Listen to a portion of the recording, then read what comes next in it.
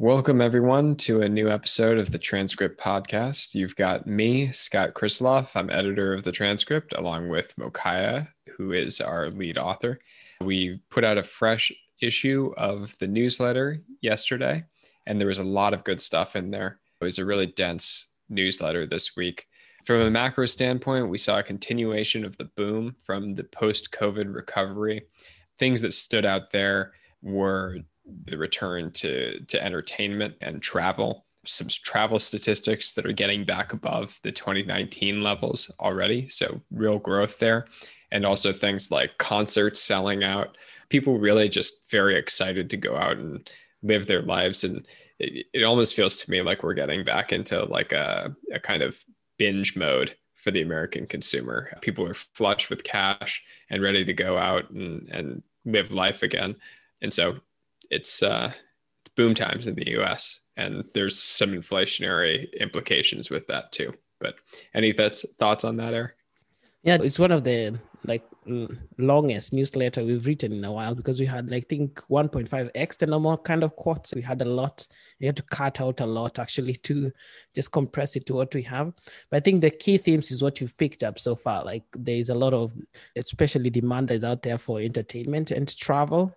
People looking for really nice concerts. Like if you put out a concert, it's out in a couple of minutes. Compare that to last year when Disney was closing down and all these things were closing down, and now things are opening up. People really want to be out there. And I think, of course, the major concern is around inflation. And a lot of companies and CEOs are actually commenting about it, not prompted mostly by analysts, but mostly actually them saying that, yes, we are raising prices. Could you talk a little bit about what you're seeing from your end in terms of the US reopening? Yeah, it's strong reopening. And I think, especially after the Fed met last week and said that they were planning to continue to maintain stimulus, I think the risk of overheating is really becoming real, and people are concerned about the potential of overheating. And we caught that in a quote from BlackRock's chief investment officer. But also last week, it's outside of the transcript, there was plenty of coverage of Janet Yellen saying that we may have to raise interest rates to make sure that the economy doesn't overheat. And then obviously she walked that back that afternoon. But we've had this conversation in past weeks about behind closed doors. What are the politicians talking about and what are they saying publicly? And I think Janet Yellen may have let a behind closed doors conversation slip out a little bit that day. So it's pretty tough to ignore. It's very clear that the economy is booming here. And it's very clear that people are getting out and want to spend, have plenty of pent up demand. So, it's not hard to look at the data and see exactly what's going on. It could be that they were testing a little bit the waters on how people would react should interest rates rise. But I mean, like she had to walk that back. The general sense we get from the earnings is clearly that the economy is actually booming. And the things you definitely notice in the markets is, of course, the very high demand for crypto that is out there. And then I think PayPal were clear that the governments are actually considering digital currencies. So something else that we picked up was about the zero demand among merchants. Would you want to comment about that a little bit? Yeah, I think both of those quotes are really interesting. The quote that you picked up from Global Payments saying that there's, quote, zero demand among merchants to accept cryptocurrency. I think that's really telling because it shows that there's really very few transactions going on from a goods and services standpoint in cryptocurrency. And that is basically a financial asset and a speculative financial asset at that. And so until you start to see actually goods and services transaction adoption of these en masse, I'm not sure that you can think that these are anything but speculative financial instruments. I mean, they could be. Elon Musk was on SNL just this past weekend, and I'm told SNL is usually the peak of kind of catching up to what's happening in trends. So, I mean, it shows you that the demand, especially among retail, is a lot, but maybe like companies themselves are not actually, except for maybe Tesla, very few people are actually accepting them as currencies. But I mean, moving on, also Jamie Dimon is really tired of Zoom. I actually listened to the interview on the Wall Street Journal, and he was pretty clear. He wants people back in the office. And of course and one of the questions he was asked was whether there has been a little bit of pushback from people he was very clear that this is a risk we have to take, but he is really done with Zoom and wants to cancel all Zoom meetings and be back in the office. What would you have to say about that?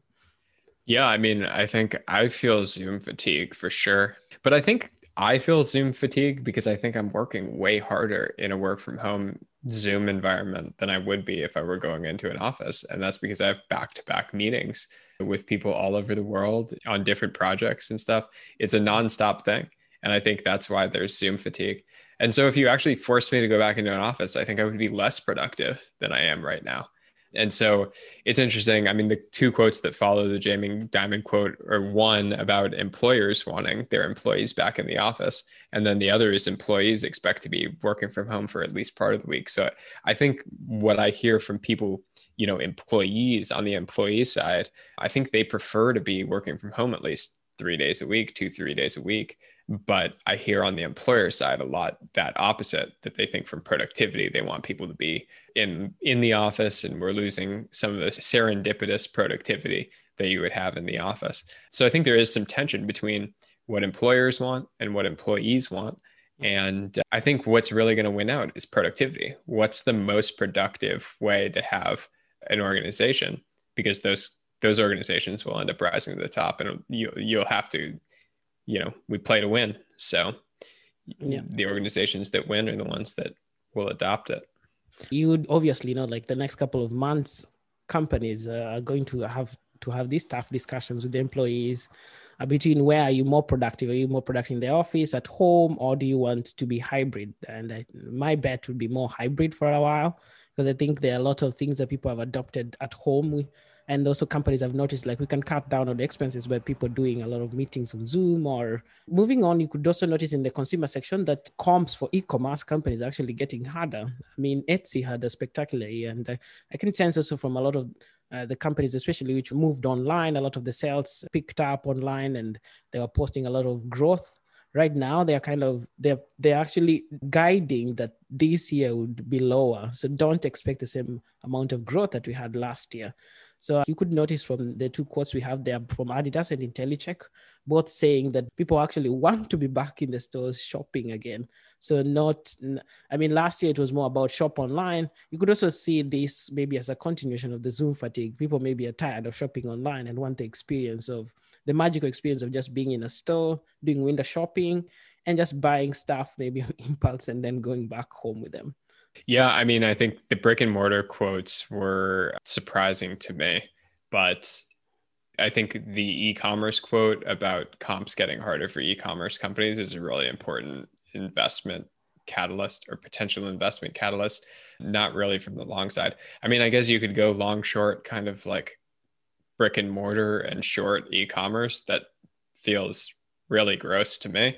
But, that seems to be like where you might be getting a dynamic here, just because e-commerce comps are going to get really hard for the rest of the year when you're annualizing what happened last year. So it's hard to beat last year. And I think that's also what maybe Stanley Black and Interactive Corp have also noticed in the home improvement environment. People are home a lot last year. They invested in the home, but now it's like, it's really hard to beat that again. People want to be out there, not at home for a little while, I think.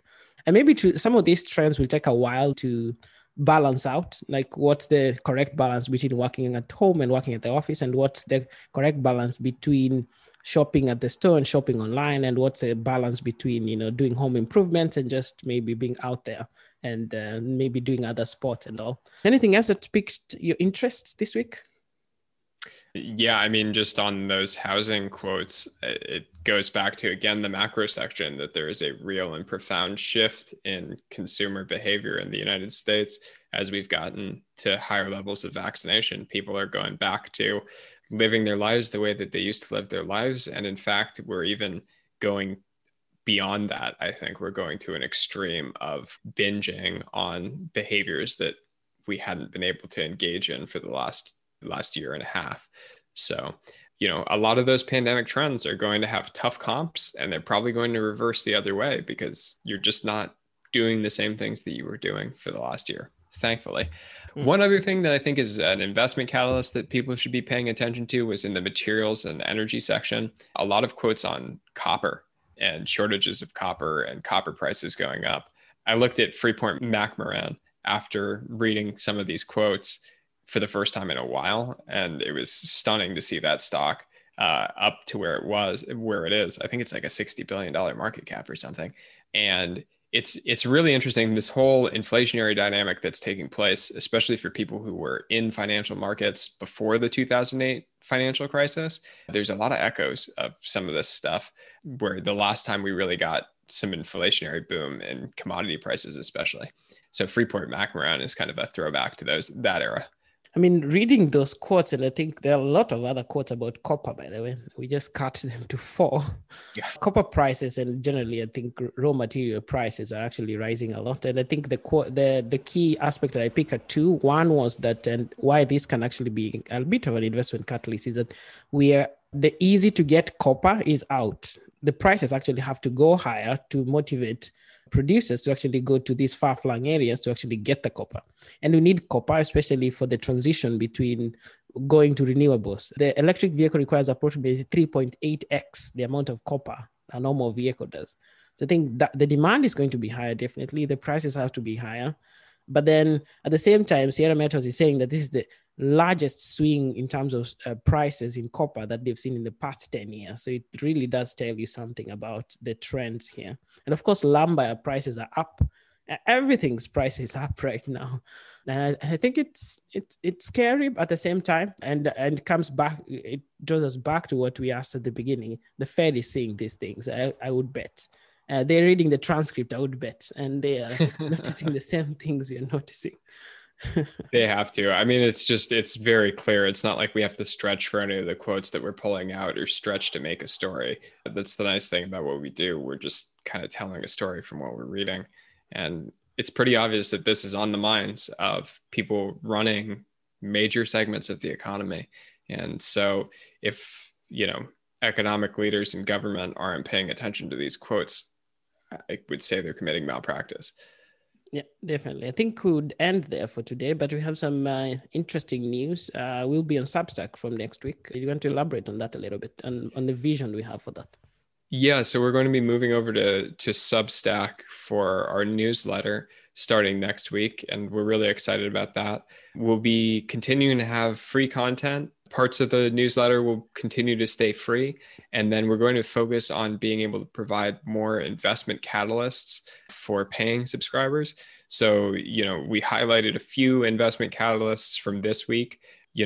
Each week when we put these together, there are investable theses that pop out of these, and we want to be pulling those out and making sure to highlight those for paying subscribers, so that we can be impacting people's portfolios directly. Because I know Mokaya and I use this primarily as a investment tool for ourselves, and there's a lot of investment gains to be had through this work. So we want to make sure that our readers are being able to see that very clearly from us, and part of that will be through subscriptions on Substack. And then something else, we may also be having maybe once a quarter to meet up some of the subscribers who are paying. So look out for all this kind of content that we'll be putting out, and definitely we'll continue making the transcript better. This is our move to make sure that you get even higher quality content on the transcript every week. Yeah, I think one other note I want to make is that we've been seeing increasing outreach from institutional subscribers looking for additional insight from the two of us about what we're seeing in the work that we're doing. And we are happy to provide high levels of service to institutional investors. If anyone wants to talk about kind of a higher level of engagement with us, we'd be happy to have those conversations. So all good things. We're moving forward. We're expanding, and we really thank everybody who's been along with us for this. Yeah, thank you so much for joining us this week, and look forward to seeing you on Substack, and as we make the transition from Monday next week. Thank you for this week.